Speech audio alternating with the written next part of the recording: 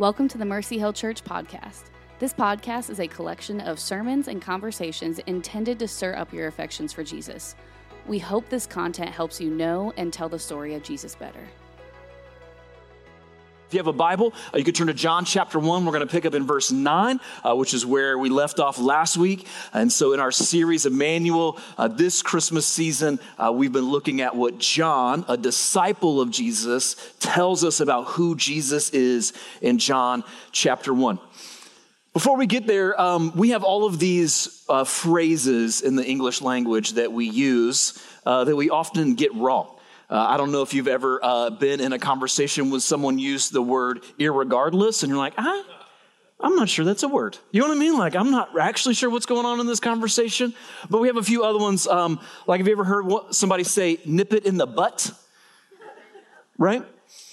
Which I don't know what that means. The phrase is supposed to be nip it in the bud, which obviously is a horticulture analogy phrase where you're cutting something off before it has the opportunity to fully bloom. Or this one, you ever heard someone say that they experienced a change in their life and they did a 360, right? And you're like, well, actually, that just means you turn completely around and you're still heading in the same direction. You know what I mean? The actual phrase would be do a 180. Or maybe a borrowed phrase, it's not English, but we use it all the time, mano a mano, right? What do we think that means? Man to man. It actually means hand to hand. And so we use that incorrectly all the time, right? What we're going to see in John chapter 1 is a phrase that John, a disciple of Jesus, uses to describe Jesus that we often don't fully understand, and sometimes we don't, or we may misuse because we don't understand the meaning of it. So if you got a Bible, John chapter 1 verse 9 is right where we were last week, talking about Jesus as the true light. Verse 9, it says, Jesus is the true light, which gives light to everyone, was coming into the world. Verse 10, he was in the world and the world was made through him, yet the world did not know him. He came to his own and his own people did not receive him. But to all who did receive him, who believed in his name, he gave the right to become children of God, who were born not of blood, nor of the will of the flesh, nor of the will of man, but of God. Verse 14, and the word became flesh and dwelt among us, and we have seen his glory. Now that phrase, the word became flesh and dwelt among us, is packed with meaning. We're not going to talk about that phrase this week, but Adam Morris is going to explain that more to you next week. So we've seen his glory as of the only Son from the Father, full of grace and truth. So John has told us all the way through his first chapter that Jesus is the Word, that he's the spoken revelation of who God himself is, that Jesus is the life that we were designed for is found completely in Jesus. He's told us that Jesus is the light, that he came to illuminate the darkness, to show us how we can be connected in a relationship with God. And now in verse 14, John calls Jesus the only Son from the Father. This is a title given to Jesus that we hear all the time, perhaps one that we use all the time, but one that we might not be fully aware of its meaning. Do we actually know what the Bible means when it says that Jesus is the only Son from the Father?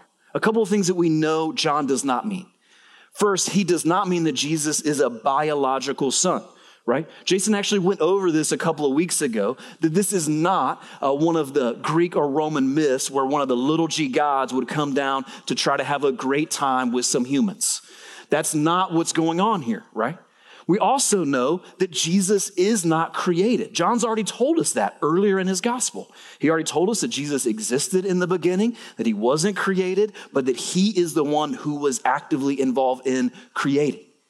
And so we know when John uses this phrase, the only Son, he doesn't mean that Jesus was born or birthed in some sort of kind of crazy relationship between God and Mary. He also doesn't mean that Jesus was created. Jesus always existed. So what does he mean? What does he mean by this phrase, the only Son? Well, to understand that, the best way for us to unpack that is actually to look at three Old Testament characters. Three characters that you're familiar with the Old Testament that can give us some clues to the full meaning of what it means that Jesus is the only Son sent from the Father. The first character is Adam. Adam. So if you're taking notes, maybe you want to write that down. Just number one, Adam. As we've seen already in John chapter 1, John wants us to think of what chapter in the Bible? Genesis chapter 1, right? In the beginning. He's starting in the same way. And so he's already getting our wheels turning about creation. Well, in creation, the first of God's creation, first person that God creates is a guy called Adam, right? Adam is the first human created by God, and we find out that Adam and Eve are created in God's image. This is Genesis chapter 1, verse 27. So God created man in his own image. In the image of God, he created him. Male and female, he created them. Now, this idea of being created in the image of God is actually debated in a lot of ways, but it's one of the most significant phrases in all the scripture.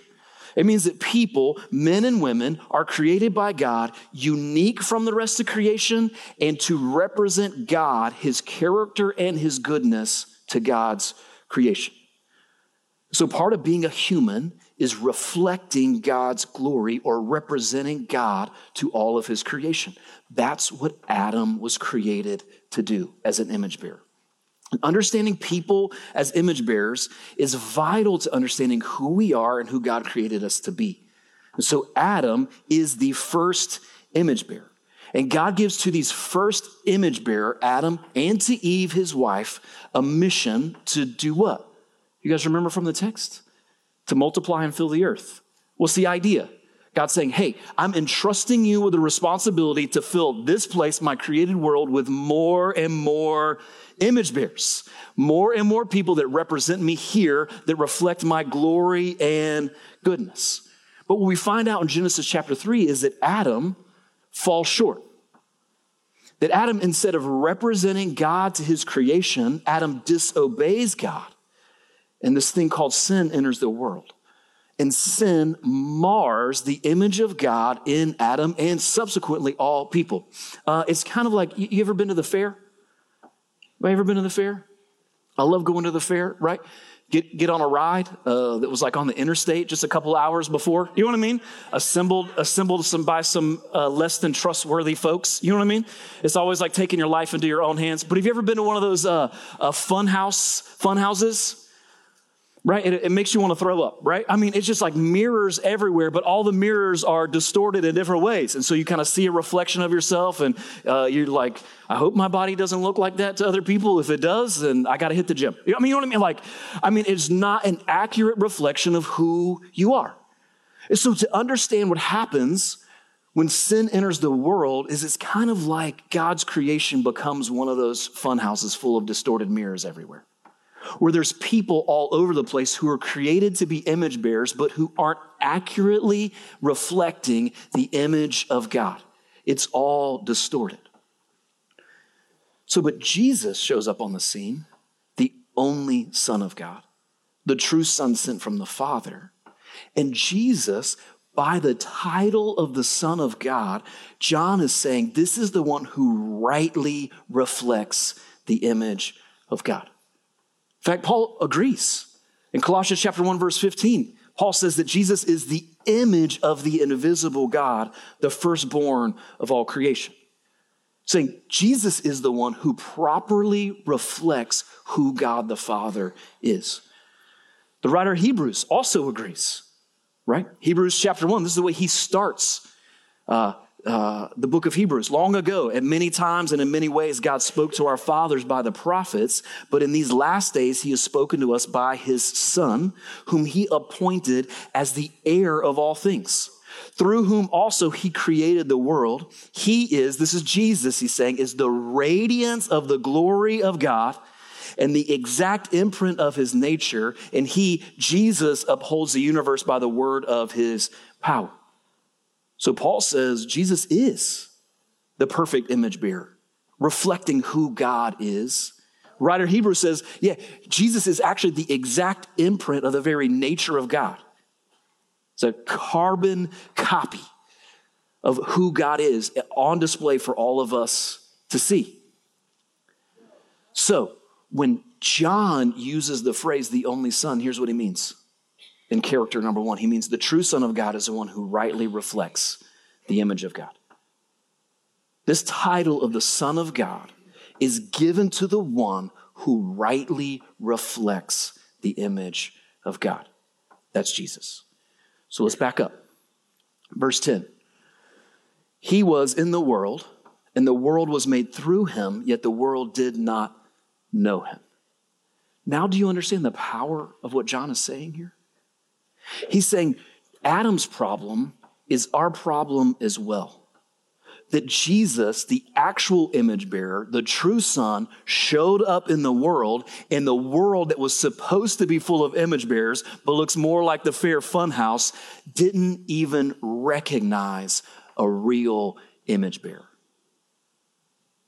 That we're so distant from who God created us to be, that when the true Son, the image bearer of God, showed up on the scene, we're all looking around like, who's this?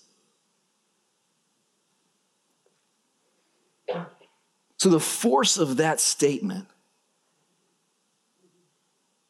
should be a challenge to us, that we could be so far from who we were created to be that we wouldn't even recognize it.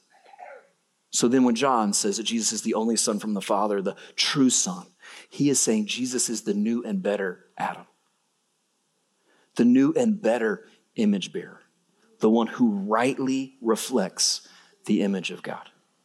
Character number two, the people of Israel. So this first character of Adam, this first Son of God, shows us that Jesus came as the true image bearer. The second one is the people of Israel. God also calls the people of Israel his firstborn son. Exodus chapter 4, verse 22 says to Moses, "Then you shall say to Pharaoh, thus says the Lord, Israel is my firstborn son." Now, to understand this concept, we've got to back up even further than the Exodus, all the way back to Genesis chapter 12. Something incredibly significant happens in Genesis chapter 12. God speaks to this guy named Abram. And God says to Abram, you can check it out, Genesis 12, verse 1. Now the Lord said to Abram, "Go from your country and your kindred and your father's house to the land that I will show you. And I will make you a great nation, and I will bless you, and I will make your name great so that you will be a blessing." Verse 3, "I will bless those who bless you, and him who dishonors you I will curse, and in you all the families of the earth shall be blessed." So God chooses this guy, Abram. He's going to bless him with a new land and a great nation and a great name. Now, who's the great nation? That's the people of Israel, right? So their origin story starts with Abram, who later becomes Abraham. And these are going to be a people that God's going to raise up. He's going to bless them greatly. For what purpose? So that they could be a blessing to all the families of the earth. This is who God designed his people to be. And so they, just like Adam, had a much bigger purpose than just themselves. They had this massive purpose of being the blessed people of God who then would bless the rest of the earth. But also just like Adam, the people of Israel fell short. Israel was marked by hardness of heart that prevented them from fully becoming the people that God intended for them to be. They became inwardly focused. They didn't live out their calling to be a blessing to all the nations. So now let's back up again. Verse 11. Jesus comes on the scene, and what does it say about the people of Israel? He came to his own, and his own people did not receive him. And so just like a world of image bearers didn't recognize a true image bearer, the people of Israel, who were supposed to be chosen by God, blessed to be a blessing, sent out on God's mission in the earth, did not recognize the Son when he showed up. Their hearts were so hardened, their minds were so darkened, and they were so far off of their purpose and their mission that they didn't see Jesus for who he truly was. And so when John says that Jesus is the only Son, he means that Jesus is the true Israel, the true firstborn. He's the only Son who represents God rightly to the rest of the world, that he is the one whom God is going to use to bless all the families or all the peoples of the earth. And so the true Son is the one who is on a mission to bless all the families of the earth. There's a lot of meaning packed in this one little phrase, right? So Jesus, the true Son, rightly reflects God's glory, right? It's an image bearer. And Jesus, the true Son, fulfills God's mission to bless the entire world. The true Son is not inwardly focused. The true Son is not self-consumed. The true Son is not given to hardness of the heart. The true Son is not just about his own people. The true Son knows that blessing comes so that we could continue to be a blessing. So this is the first two characters, right? Adam, we learn that Jesus is the true Son who came to reflect the image of God. The people of Israel, we learn that Jesus is the one who came on a mission to bless all the families of the earth. Then there's one more character in the scripture that God calls his son. Number 3, that's David. Now you might remember David is a man after God's own heart. David was chosen to be king of all of Israel. In Psalm chapter 2, verse 7, says this, I will tell of the decree. The Lord said to me, this is David writing, you are my son, today I have begotten you. So what David says of himself is that the Lord has called him his son as the king of Israel. He was chosen to establish the kingdom of Israel, not because, if you remember the story, his outward might, but because of what? His heart, right? And what the scripture says of David, the king, is that he was a man after God's own heart. So in the story of the scripture, God makes a covenant with David. He says that he will build David a great house and that a descendant of David will rule eternally, a forever king on a forever throne. The line of David then is going to be the source of hope for God's people. Now, there's a problem, right? Is that David falls short. David's heart, instead of being after God by the end of his life, is starting to chase after a variety of other things. And the problem gets worse because as David's line of descendants of kings of Israel continues and continues and continues, they get worse and worse and worse. And so instead of David's descendants being people who are restoring the kingdom of God to its glory and majesty, they become a source of actually its downfall. There's not a good enough king among the people of David until Jesus shows up on the scene as the only son from the Father in the line of David, and he is Jesus, the only son, rightly leading people back to God under his rule and reign. He is the king that was promised to David, the forever king on the forever throne. This is what Paul says, Romans chapter 1, the way he starts his letter to the Roman church. Check this out, verse 1, Paul, a servant of Christ Jesus, called to be an apostle, set apart for the gospel of God. What's the gospel of God? Well, that's what he promised beforehand through his prophets in the Holy Scriptures concerning who? His son, who was descended from David according to the flesh and was declared to be the Son of God in power according to the Spirit of holiness by his resurrection from the dead, Jesus Christ our Lord. So what did Paul just say? He just said Jesus the Son came on the scene bringing good news of great joy. And who is he? Well, he's the descendant of David, the king that we've all been waiting for. So we see that Jesus, the true son, is what? Reflects the image of God. Jesus, the true son, is on a mission to bless the ends of the earth, all the peoples of the earth. And then Jesus, the true son, is the descendant of David who establishes God's eternal kingdom. Now, God's kingdom is where God rules and reigns. This kingdom is not geographic. It is made up of people who, like David, are a people after God's own heart. God's kingdom doesn't grow from conquest, political takeovers, or coups. God's kingdom grows when people confess that Jesus is Lord and have hearts that are capable of loving God and loving their neighbors. So how do we get hearts that are after God's own heart as citizens of God's own kingdom? Verse 12. But to all who did receive him, who believed in his name, he gave the right to become children of God, who were born not of blood, nor the will of flesh, nor the will of man, but of God. Here, John is foreshadowing an interaction that he's going to explain just a couple chapters later, where Jesus meets with Nicodemus. And what does Jesus say to Nicodemus? John 3, chapter 3. Jesus answered him, "Truly I say to you, unless one is born again, he cannot see the kingdom of God." Unless one is born of God. Not of blood, not of the will of flesh, not of the will of man, but of God. He cannot see the kingdom of God.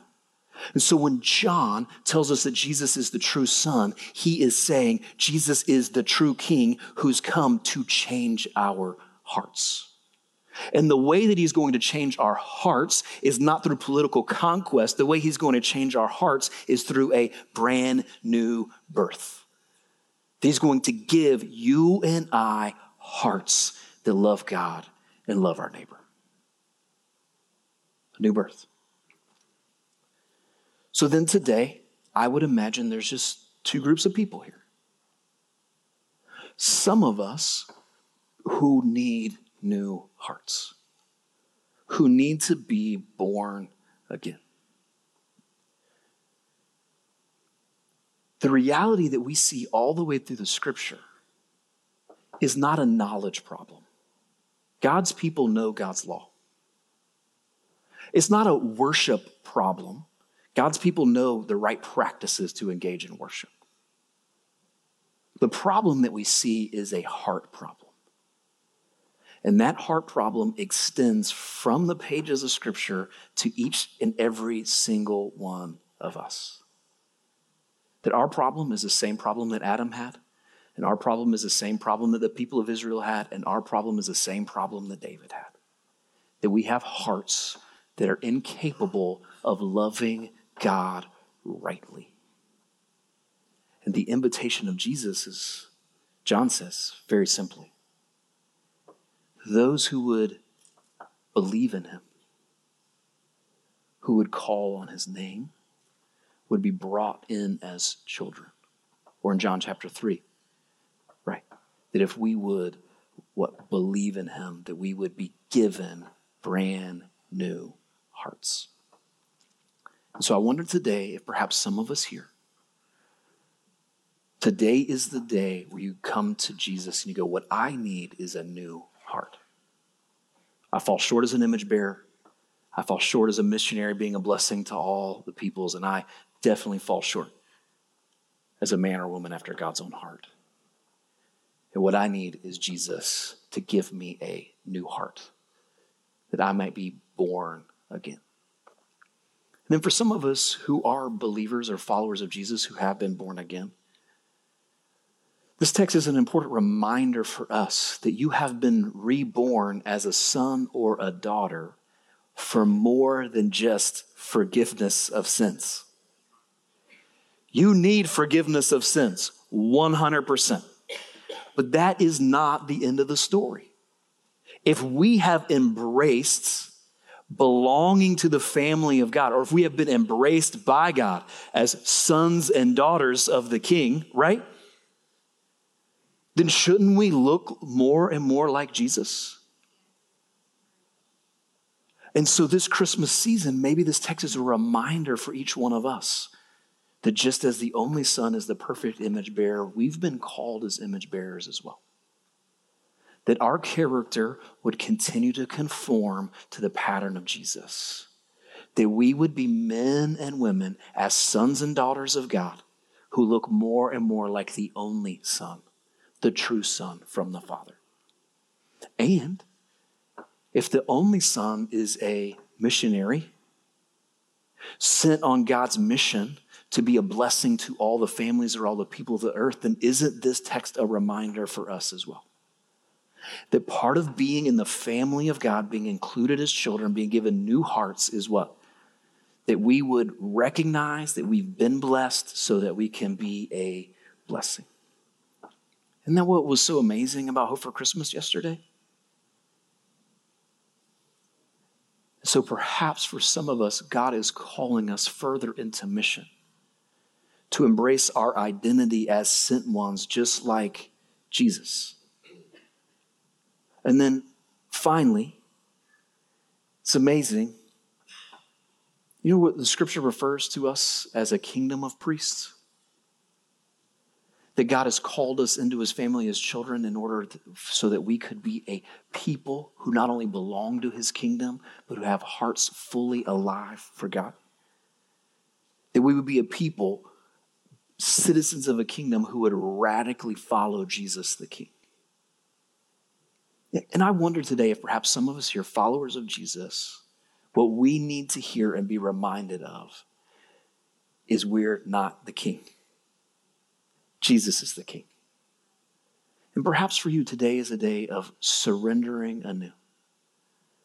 Saying, man, this Christmas season is about so much more than just me. Jesus, how can I follow you rightly? You, the true king, how can I surrender to you today? So, perhaps some of us need to come to faith in Christ today. That we have a heart problem and we need a new one. So the invitation for you would be, man, come to Jesus and allow him to give you a new heart. And then perhaps for some of us who are followers of Jesus, today spurns us on to be more and more like Jesus as image bearers, to be more and more, to join Jesus in his mission in the world, and to surrender as Jesus, the true King. Jesus, the only Son from the Father, full of grace and truth. Thanks for listening to the Mercy Hill Church podcast. To keep up with the life of Mercy Hill Church, follow us on Facebook and Instagram. We believe the Christian life is best experienced in community. If you're in our area, we'd love for you to join us. If not, we'd love to help you get plugged into a local church near you. Have a great week.